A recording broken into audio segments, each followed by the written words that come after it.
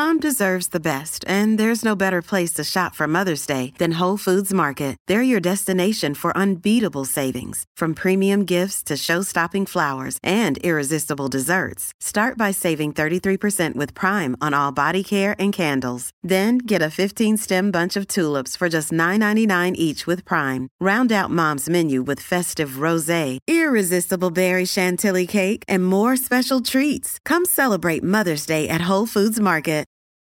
Your brain needs support, and new Ollie Brainy Chews are a delightful way to take care of your cognitive health. Made with scientifically backed ingredients like Thai ginger, L-theanine, and caffeine, Brainy Chews support healthy brain function and help you find your focus, stay chill, or get energized. Be kind to your mind and get these nootropic chews at ollie.com. That's OLLY.com. These statements have not been evaluated by the Food and Drug Administration. This product is not intended to diagnose, treat, cure, or prevent any disease.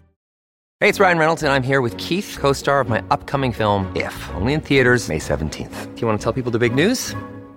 All right, I'll do it. Sign up now and you'll get unlimited for $15 a month and 6 months of Paramount Plus Essential Plan on us. MintMobile.com/switch. Upfront payment of $45 equivalent to $15 per month. Unlimited over 40 gigabytes per month. Face lower speeds. Videos at 480p. Active Mint customers by 531.24 get 6 months of Paramount Plus Essential Plan. Auto renews after 6 months. Offer ends May 31st, 2024. Separate Paramount Plus registration required. Terms and conditions apply if rated PG. Now John's with us. Yeah, I'm now here. Are you sure?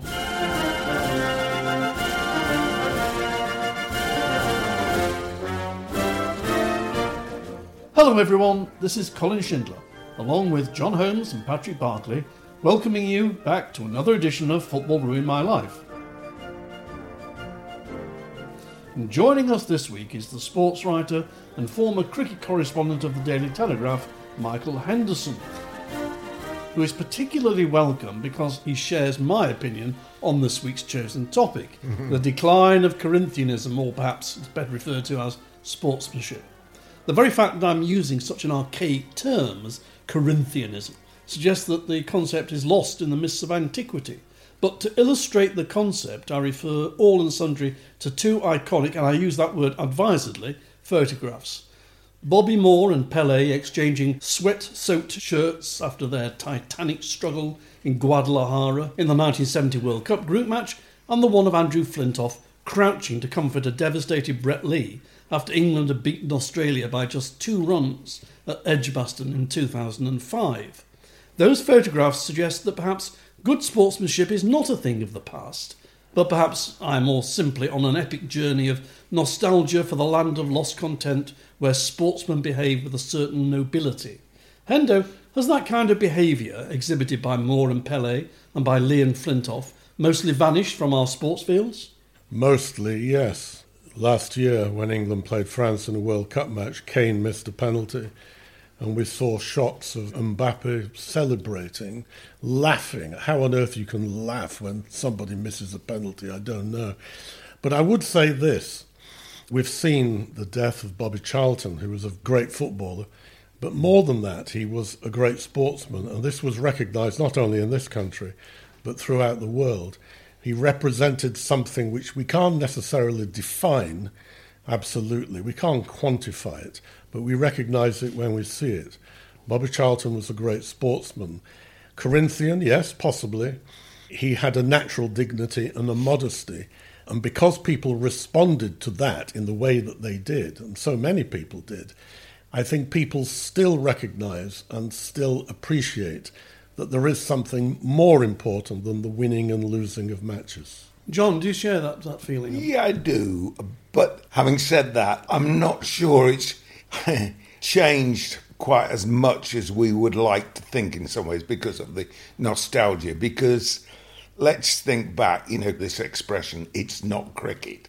Let's face it, W.G. Grace, in retrospect, was a complete cheat. He was. And Douglas Jardine, and the way he captained England in Australia in the Bodyline series, they were not great examples of sportsmanship. So let's not get too nostalgic about the whole thing.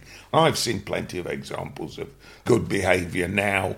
I think one of the areas that has got certainly less sportsmanlike is amongst the crowd rather than amongst the players.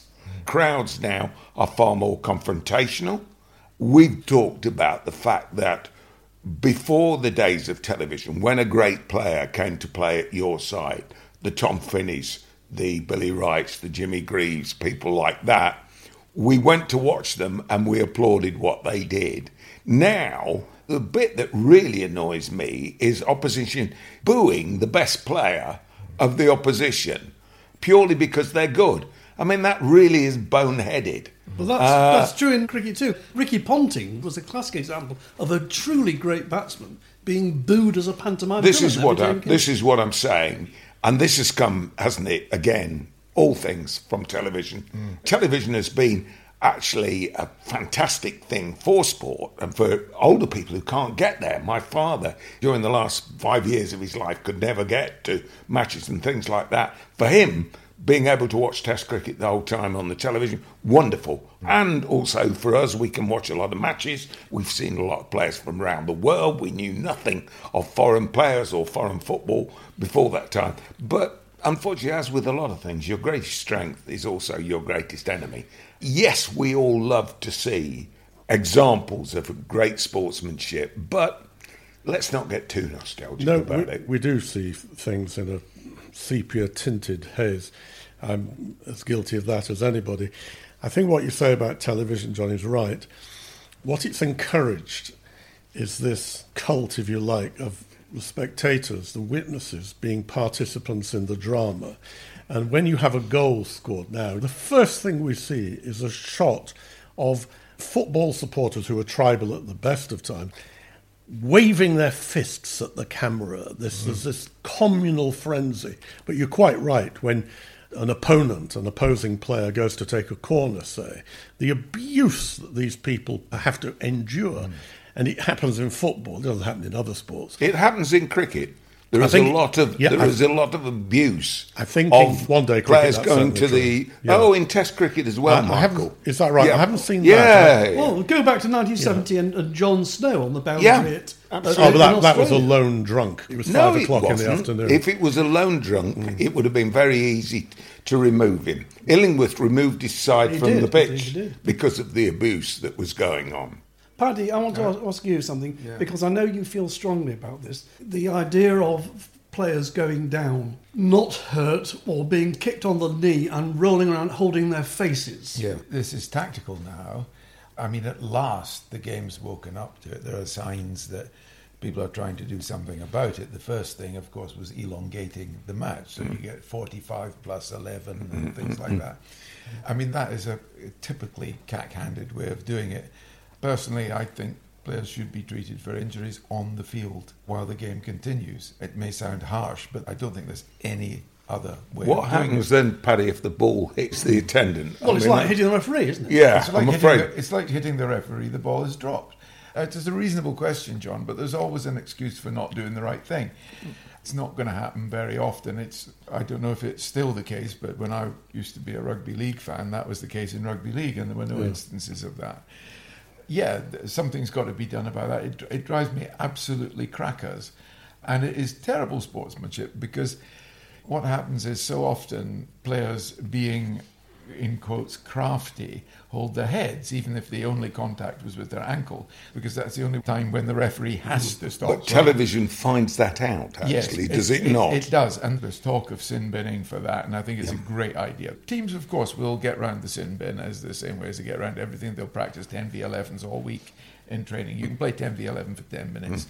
It's very unlikely that anything untoward will happen, except that the game will get more boring. But it does in rugby. When somebody gets sin bin for 10 minutes, frequently there is a try. Yes, that's true. But the game is slightly different. Paddy, what I find, I listen with interest to what you say, but what I find inexcusable is that television pundits do excuse. I was just going on to say this, partly because, but not wholly. I'm not blaming ex-footballers' punditry for this, because professional commentators who should know better say something about, well, he had to foul him there.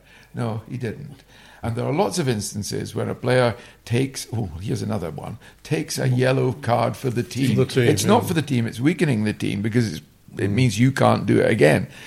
But all these sort of cliches are coming in, and they're all cynical cliches. I mean, cliches are bad at any time, but cliches which espouse that sort of cynicism are completely wrong. And I do think the media, I mean, the way football is portrayed now, and I would include television on this, I mean, in terms of newspapers, often a great match is portrayed as a refereeing controversy. As far as television is concerned, pictures of players with their arms folded, smouldering at the camera, it's meant to sort of, increase the adversarial confrontation side of the game. So in those circumstances, it's not surprising that we've bred a couple of generations of Pillocks who think it's perfectly natural. It's perfect, yeah. Yeah, but I can recall a few years ago, Chelsea were playing a European, it's now called a Champions League tie against Barcelona at Stamford Bridge. I was watching it in the pub, and I'd had to walk away because Drogba, the Chelsea number 9, kept falling over. Sometimes he was touched, usually he wasn't, but he kept going over as if he'd been caught by a sniper's bullet.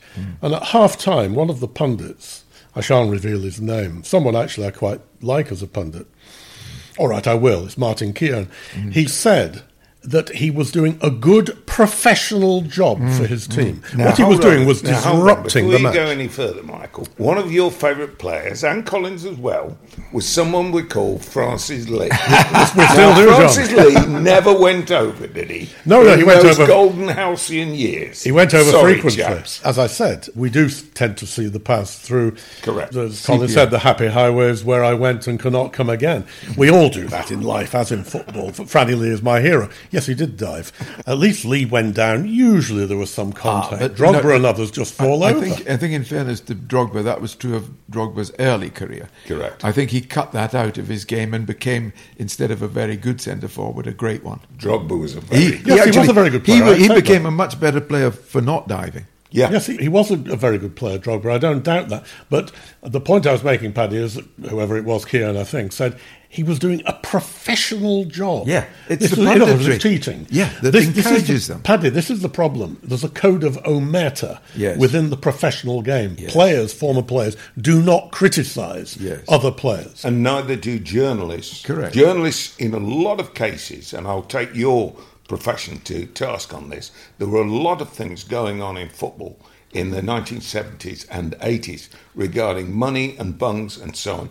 And your profession steered well clear of it because you were anxious to keep out of controversy. Our profession was a bloody disgrace when the bungs culture was rife. With the exception of Brian Glanville. Yes. Glanville's in a class of his own. Glanville called it in Italy. He didn't call it in this country. You're absolutely right, John. Can I read out a letter that we've all had from one of our regular correspondents called David Fairholme, who is a Nottingham Forest supporter living in Scotland but watches all the matches. And he wrote to us a little while ago, just after City had beaten Forest 2-0 at home. He'd been to the game. And he wrote, I really don't want to poison you all, but on Saturday, my, capital letters, player, Morgan Gibbs-White, collapsed as if he was hit by a train. Stupid Rodri of City for giving the ref and VAR the option to send him off for his hand raising. What was worse, another of my players gave Gibbs-White high fives or low fives for his theatrical performance. And a couple of weeks before, my favourite Forest player, Ryan Yates, one of our own, in inverted commas, gestured successfully for Foster of Burnley to be sent off. He had tickled Ryan in the ribs. I think diving for a penalty or diving when you're fouled, in other words, diving to draw the referee's attention to a foul, is the least of the sins of football. The point is, again, that's referee's fault.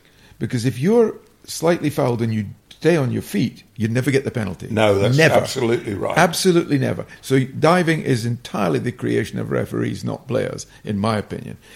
But what you're talking about is, to me, unprofessional. It's a little bit like the tactical time wasting or breaking up of a counterattack by pretending to be injured. Sooner or later, a referee is going to wave play on and the player will have concussion and might get a serious head injury. And it's that crying wolf aspect of it that I think makes it the lowest of the low. Yeah, certain sides have got very adept at that now, and they've worked out this head concussion law and do go down. and once they've been fouled, they then clutch their head because it breaks the attack up. And the referee, as you say, is bound to do that. This is where we get television. It has actually highlighted a lot. How many of Francis Lee's penalties would have been given penalty if we'd had VAR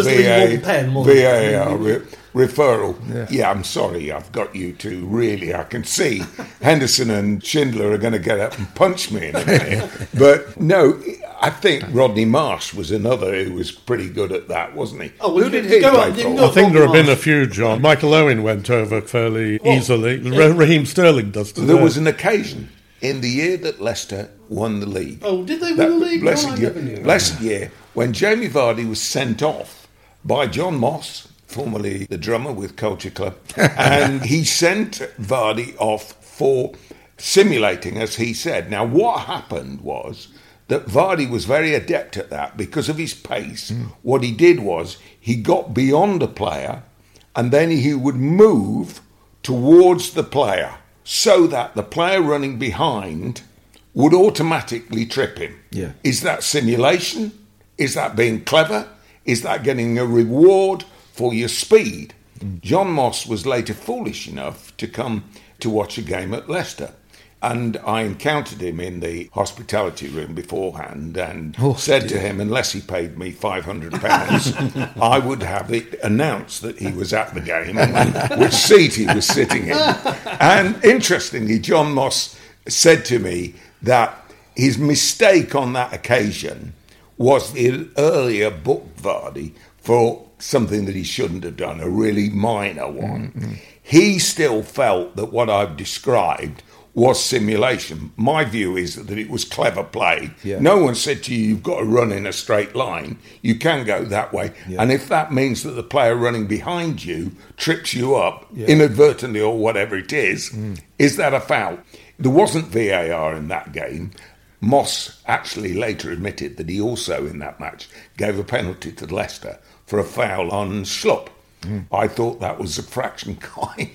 Let's put it like that. And he admitted that that was the only way, as he saw it, he was going to escape from the pitch. He was crawling to you that day, wasn't he? Basically, but everything you said he agreed with. Yeah, that's a habit that people should get into.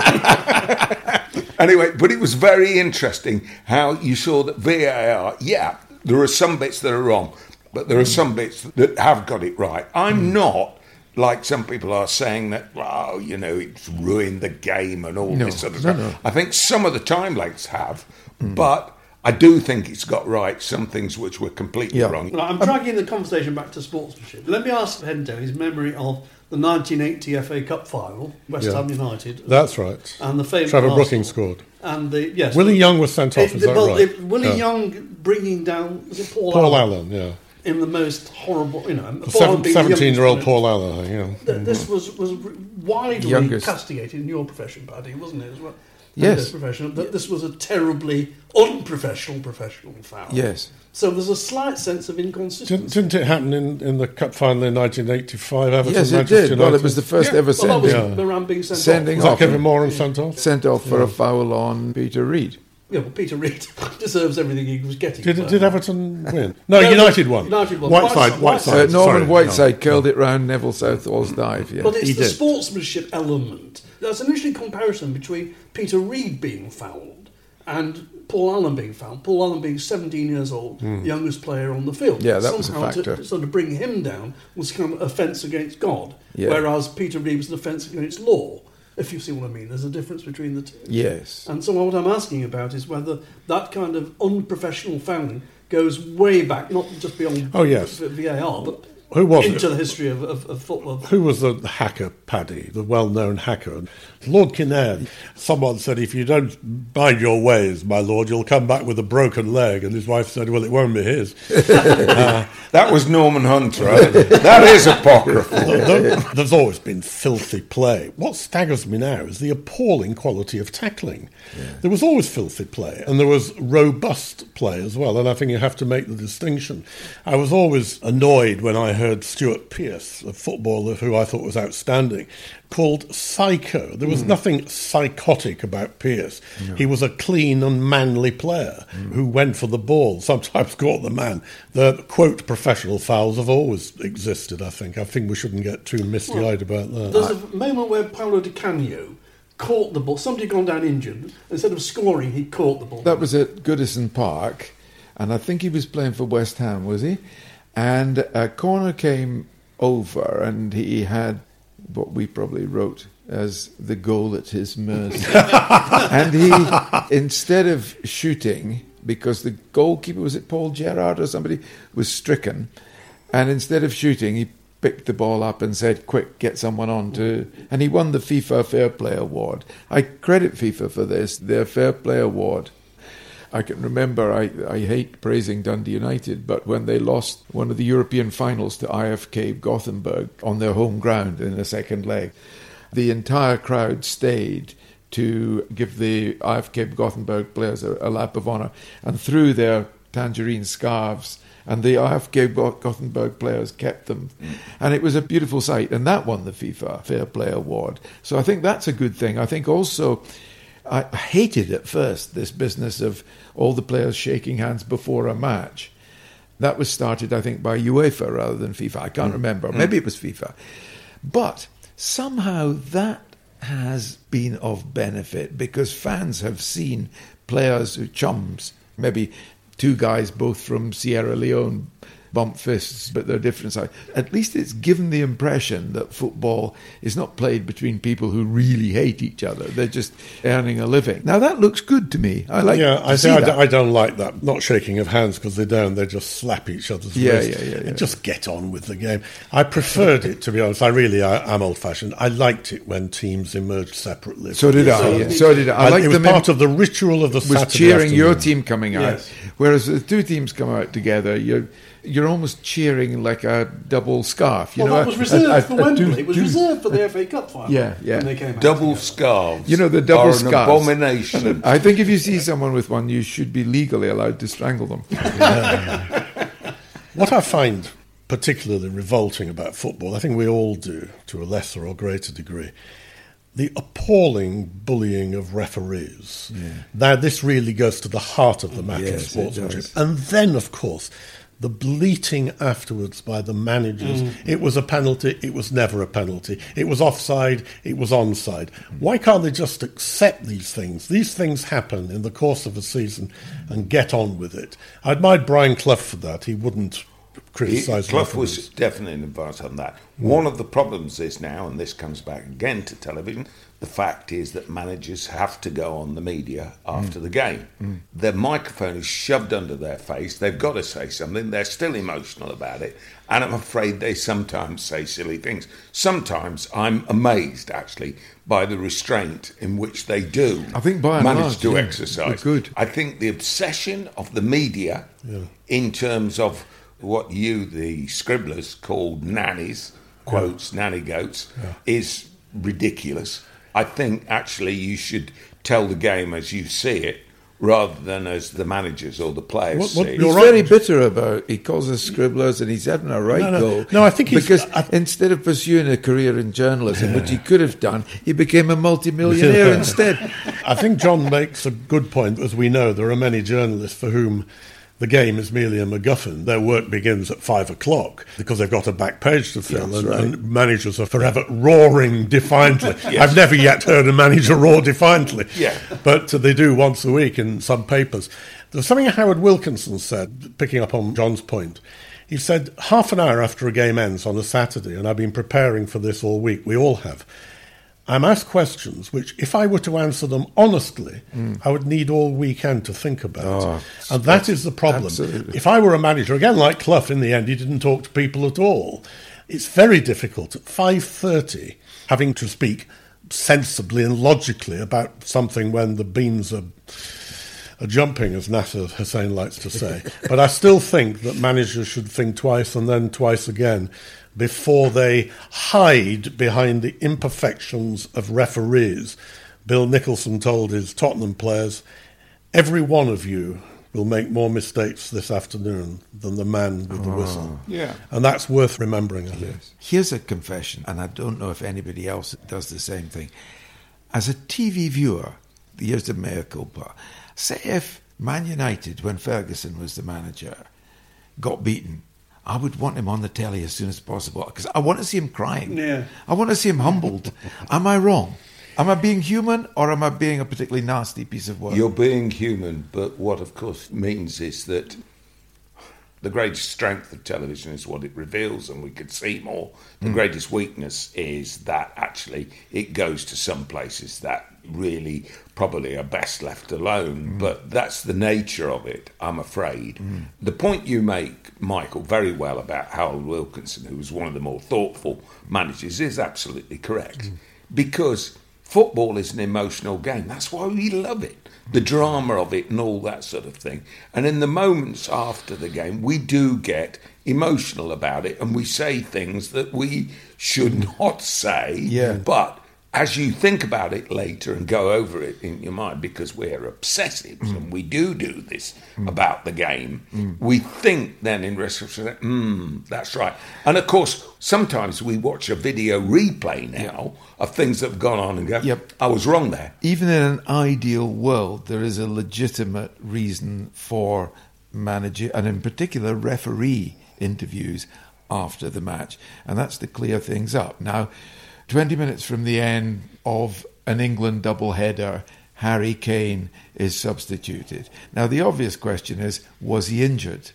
Because obviously that would have a bearing on whether he'd be fit for the next game. So that's a legitimate purpose. The trouble is you can't stop journalists having different agendas. Some would ask the sensible footballing question about Harry Kane. Others would say, but what about the sending off, and, oh, God, he could cost me my job. That kind of routine. You've got to have some way of checking things. And in my opinion, it contributes to the tendency of the media to highlight refereeing mistakes. You can't find out the reason. You can't have one journalist who goes into the referee's room after the game and said, why on earth did you send him off? And the referee says, because we had a guidance at the beginning of the season that if a guy spits, whatever it is, we've got to send him off. So that would sort of lance that particular boil. But I come back to the bullying of referees, irrespective of what managers say after the match. Yeah. They're responsible for the conduct of their players in the 90 plus 8 minutes. And it's inexcusable. And it doesn't happen in other sports. Could you imagine if you talk back to the referee in rugby? You'd be reviled by your own teammates. You can hear what happens, actually, because certainly during Six Nations or Rugby World Cup matches, you can hear the referees saying to an 18-stone muscle-bound man, I heard that. Yeah. If I hear it again, you're not going to be taking part in this game. Hold on. We're not going to go, this rugby, they're dreadfully good chaps. And all well, I don't think they go and bite each other's ears off. I don't find that terribly good. We were specifically talking about respect for referees. They have a respect for the referee, not because they like them. Not always. They have respect for them. Some have been done for actually quite aggressively dealing with Owen Farrell thinks he is a referee. Yes, I think he's an exception. Yeah, he is an exception. They have a respect for the office of the referee, even if they don't particularly like them. Yeah. They call them sir. This happens in league as well as union. Of course, rugby is a game based on violence. It is. There's no getting away from that. Yeah. But the players themselves police themselves rather well.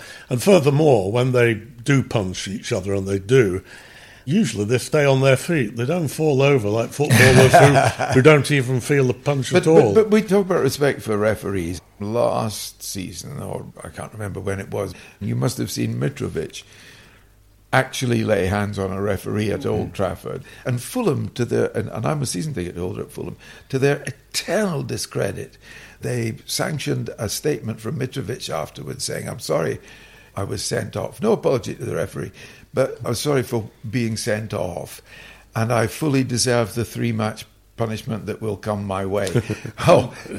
He got, I think, 7, but it should have been 17. They should have won that game, of course. Yeah, they went to pieces. They were leading, and then they fell apart. It was a cup tie, wasn't it? Yeah. They were a goal up, and they fell apart. We were slightly handicapped by the fact that our own manager, who should have been the one bollocking Mitrovic, had already been sent to the stands for over-protesting. But that should have been the signal. And I know we were going to lose our top goal scorer, a bit early, although he did get transferred in the next window. But he should have been banned for such an exemplary length of time that nobody would ever think of. Well, that should happen to anyone who puts hands on a referee. It's the one thing you can't do. What did Ticanio get when he pushed Paul Alcock? 8 matches, was it? Something? Yeah, I don't know. Eight matches, but to be fair, that was... Alcock should have been booked for going down to it easily. Yeah. Which footballers do we think, all of us, represent the best aspects? Gianfranco Zola. Yeah. I think Bobby Charlton was what you mentioned. Trevor Brooking, perhaps? Yes, Trevor Brooking. Bobby Moore? Bobby Moore, sir. Tom Finney, I'm going back before my time, of course. But Yeah, but current players. Let's talk about current players. I mean, I thought Southgate is exemplary as a football man, both as a player and a manager. Listen, we forget a lot of the time that sportsmen are young men. Yeah. They are playing in the spotlight. Yeah. They are playing under pressure, Yeah. whether we like it or not. There are large amounts of money involved. Yeah. Journos have taken money for articles that they know they shouldn't have written, and so on. We, all of us, have done things during our life. Yeah. Have we been subjected to the pressure that sportsmen are subjected to, we would have done the wrong thing. Well, the perfect example of this was Zinedine Zidane. But for one split second, if you'd said to me, name a footballer who's great and sums up sportsmanship, when you said Bobby Charlton, Hendo, I would have counted with Zinedine Zidane. Yes. But of course, he's remembered as much for the left foot volley at Hampden Park as for putting the nut on Marco Materazzi. Yeah. That said, I think the law should have been amended, which said sticking the nut on an opponent is a red card unless it's Marco Materazzi. You cannot underrate the pressure that some of these people are put under. And yes, there will be occasions when people do the right thing and people do the wrong thing. Talk about rugby. Steve Smith, the England rugby scrum half, playing for England, very late in the game, gave a really bad pass to the opposition who went over and scored a try. He was lying on the ground, distraught, and the television highlighted Bill Bowman, who was the captain, ran over and picked him up. Now, Steve Smith, now this may have been apocryphal, in his after-dinner speech said, actually what Bill Beaumont said to him was, you cunt. Sportsmanship in a situation like that, there are two things that stick out for me. In the not too recent past, we lost Terry Venables. And I remember at the end of Euro 96, when he, as well as the entire English football nation, thought that England could win a trophy on home soil, and they just fell short in that semi-final because of a penalty. And the length of Paul Gascoigne's studs. Yes, indeed. Yeah. Gareth Southgate had missed the penalty.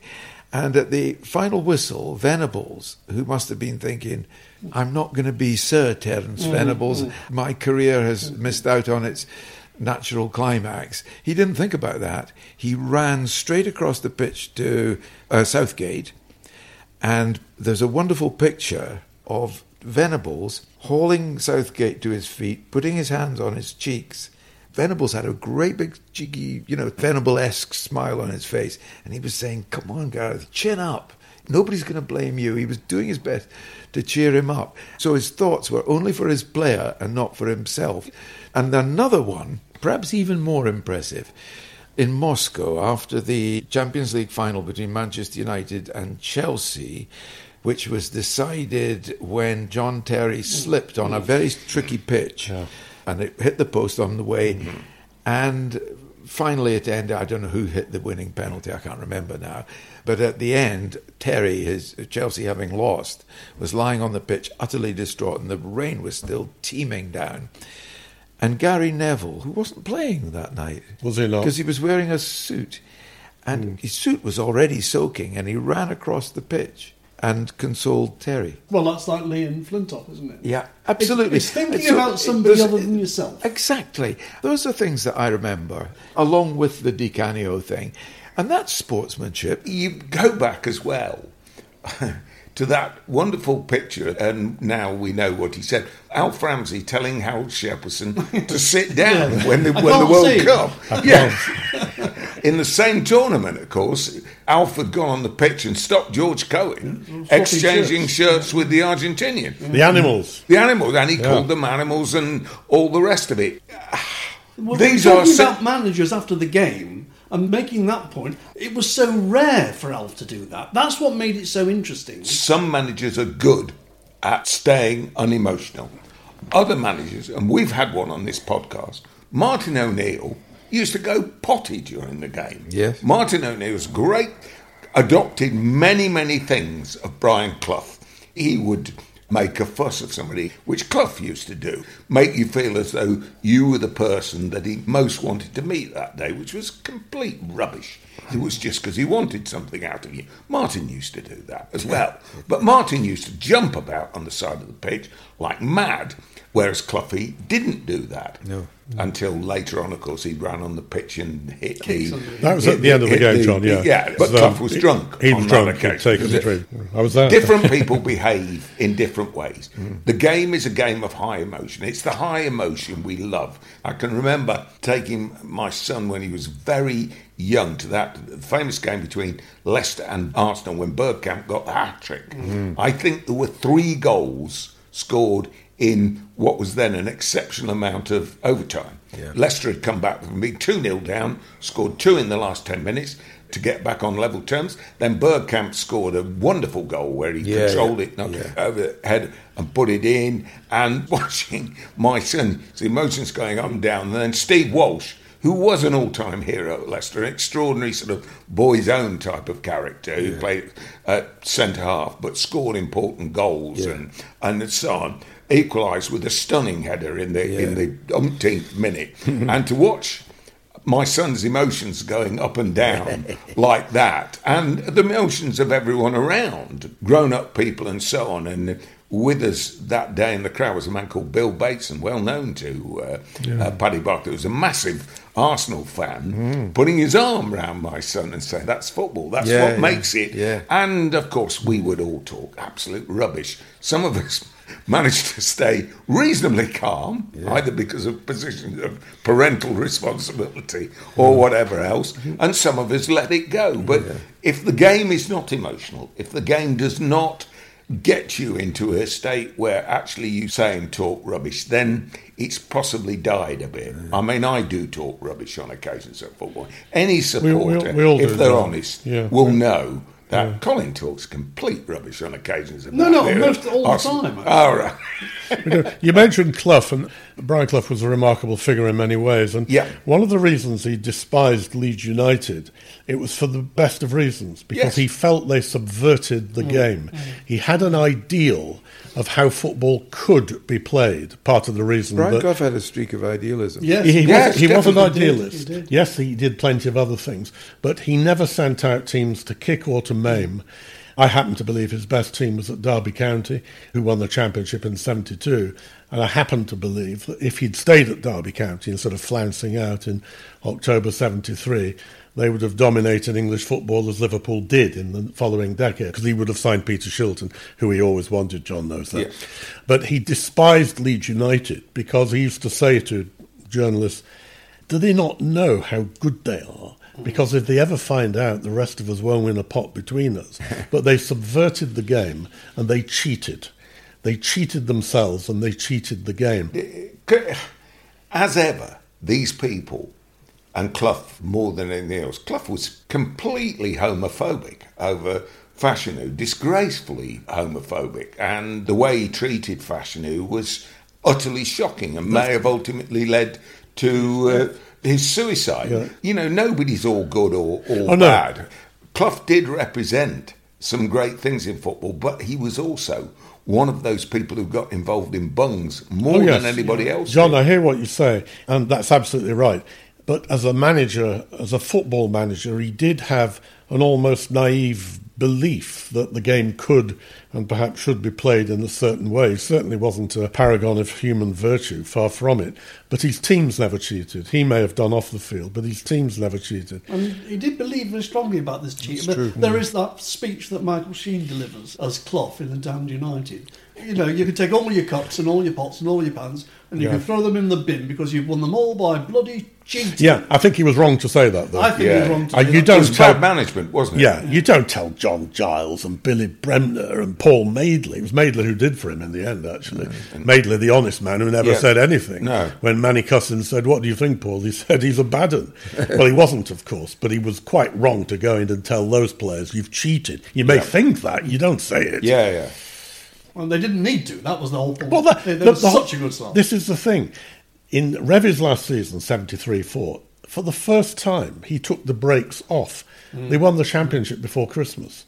That was a formidable... 29 games unbeaten. Formidable team. And I still think, if I were asked, what is the best English club side you've seen? Well, I saw Manchester United in 66. That was pretty good. 3 great players in the team. Yes. And there have been very good teams at Liverpool, obviously, and Manchester United. And Arsenal, I would say the Arsenal team, what were they called? The people who went for a year. That was a magnificent team, possibly the best to watch. But the most formidable was Leeds United in 74. I think they were physically imposing and they could all play. They could all play and did play. And was that the season where they had the 7-0 against Southampton? No, I don't think it was. It was a little earlier. Was that earlier? Okay. Is that sportsmanship or is it not? Is the almost taunting of Southampton? No, I thought it was showboating. It was showboating. No, I don't think it was. Paddy? I think it verged on it. I know, and you would have to put Lorne Baxter in 1967, sitting on the ball and all that kind of stuff. Dennis Law and Jim Baxter both took the piss, but particularly Jim Baxter, as you would imagine, against what was a 10-man England, who were the world champions, and nobody quite understood why we didn't try and score 9 to level up the scores. But if you're Scottish, taking the piss was much more important than scoring any more goals. But that was showboating, but I could never find it in my heart to criticise that. Nor would I criticise Leeds for showboating in that game against Southampton, because Southampton were dirty bastards in those days. They were a hard. And Leeds weren't, were they? Well, Leeds were saying there, we can match you physically, but we can also play. But we can also play, and that's the difference. And I think they were allowed to do that. This sitting on the ball, Keith Weller, who was one of the best players I've ever seen, he was wont to do that sitting down trick on occasions, showing off with skill. Generally wingers, more than anybody else. They're sometimes inclined to take the mick, which is one of the reasons why I rate John Robertson probably as one of the greatest wingers I've ever seen, because he never felt the need. No, he never wasted a movement. No. When he got a chance to cross, he crossed it. I mean, the antithesis of that would be Ginola. Oh, yes. By the time his cross came over, the centre forward was triple marked. That's right. I don't like showboating, and I take your point, actually, Paddy. But to me, there has to be a purpose, which is why the greatest goal ever scored was scored by Carlos Alberto in the 1970 final, because it involved everybody and it ended with a magnificent goal. And I remember Jim Lawton telling me he used to ghost John Giles's column for the Express, and Giles said, and this really should never be forgotten, he said everybody in the game and without the game knows that Pelé is the greatest footballer there ever was or ever will be. The reason for that is not just that he's a virtuoso, it's because everything he does is for the benefit of the team. And that's absolutely right. Pelé was the greatest player. There can be no argument about that unless you think Alfredo Di Stefano is. Matt Busby apparently thought he was the greatest player he ever saw. Yes. But Pelé was cities and streets above everybody else, partly because he put the team first. I would just like to say that I think Maradona was a team player as well. Yes, he was. Yes, he clearly and was. Messi. Whatever yes, we say about Messi, he was a team player. So was George Best. What? George Best was a team player. Zinedine Sure. Zidane was. Johan Cruyff. Johan Cruyff was the man who, it was fine as long as they did what he said. I'd be happy to take his advice. One of the interesting bits Pep about Guardiola that was is, of course, Johnny Reps, who was a very good player in that Dutch side, scored a lot of the goals. He's well known for saying that actually Cruyff was a complete pain in the arse. I'm sure he was, but he was the greatest footballer I ever saw in the flesh. That's an opinion shared by Gary Lineker, incidentally. Cruyff changed the game, and To me, he is an ideal. I've never seen a footballer who represents the ideal of what I want from a footballer, just as Garfield Sobers was my ideal cricketer, and Ballesteros, who was slightly different. He was a romantic virtuoso, but what a man. I don't want to make John Holmes blush on behalf of his client. You can't. Not on a podcast. I have no shame. But we talked earlier about players who are good examples of sportsmanship. I think Lineker and his former Leicester colleague Alan Smith would be two that come to mind. As you know, I mentioned Gianfranco Zola earlier, and I think he's the most likeable footballer that's ever played in the Premier League. I'm not saying the best, although he would be in that envelope, but he's the most likeable player. I doubt if he was ever booed on an away ground. No, I think that's probably right. Let me tell you a little story about Alan Smith, who I think was booked once. I was going to say, was he ever booked? He was booked once, Alan, and it's one of Gary's favourite stories that obviously they played very well together, and in one particular game, the referee, whoever it was, I think Alan had got involved with something or tripped up or something, and the referee came over as if to book him. And Smithy, who's not a daft fellow, but of course, then his Birmingham accent was probably more pronounced then, looked at the referee and said, "Oh, ref, you can't book me. I've never been booked, you know, honestly. Oh, no. sorry, honestly." And the other players were, of course, completely creased up. I think it was Roger Milford, the referee, if you remember, had slightly long hair and was a bit of a showman. Princess Diana. I think in one of Gary's last games in England, he was refereeing and went as if to book Gary as a bit of a joke. And Gary actually realised what was going on. Smart ass. But it was very funny. You know, people sometimes say there's no characters in the game and so on. There are characters in the game. You know, I'm lucky enough to be friends with a guy called Alan Birchinall. One of the iconic pictures of Birch's career was of him kissing Tony Curry. One of those spontaneous moments in football which led to all sorts of fallout, and Birch got letters from Stonewall Group and all sorts of things. And it was just completely spontaneous and very lovely. And well done the photographer for snapping well done it for too. the photographer for getting it. I don't know, is that sportsmanship? Is that humour? Humour. There are bits of football. We've got two people who've fallen out of love recently with football. Now, there are aspects of the modern game I really don't like, but I tell you what, I still pretty much look forward to going to games. There are still great moments in the game that make me smile, and I've been privileged to watch all sorts of players and see things at close range, and I've got to know a lot of players over the years. Football gives the greatest pleasure to a lot of people. Yes, sportsmanship may have gone down a bit, but the people who give us such entertainment, I don't begrudge them the money they make now. You know what? Especially if you're getting 15% I would rather of it. they got the money than a lot of the people who'd hang around. But it's not a binary choice. Correct. You know, we have to accept that the reason people listen to this podcast as well is that we do love the game. We loved the game maybe a bit more when we were younger, but we loved a lot of things more when we got younger. So let's appreciate the game for what it is, which is, I think, the greatest game in the world. Well, I can't think of a better way to... You've done my job for me, because that's the perfect summing up. Thank you, John. Do I get paid double? You get paid what I get paid, which is one threatening bit. So thank you to John for that summing up and other things, and thank you to Paddy as ever, and thank you to Michael Henderson for being another guest who has contributed mightily to the success of the show. I also think that we chime... The reason I chose this topic particularly is because, well, partly because of that letter from David Fairhope, but because I think it chimes with what our audience thinks. We're always keen to know what our audience thinks because it informs our behaviour and it's terribly helpful. Please continue to do so.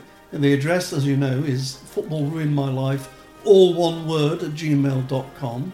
And so on behalf of Michael and on behalf of Paddy and on behalf of John, this is Colin Shinter saying thank you all for listening. See you all next time on Football Ruined My Life.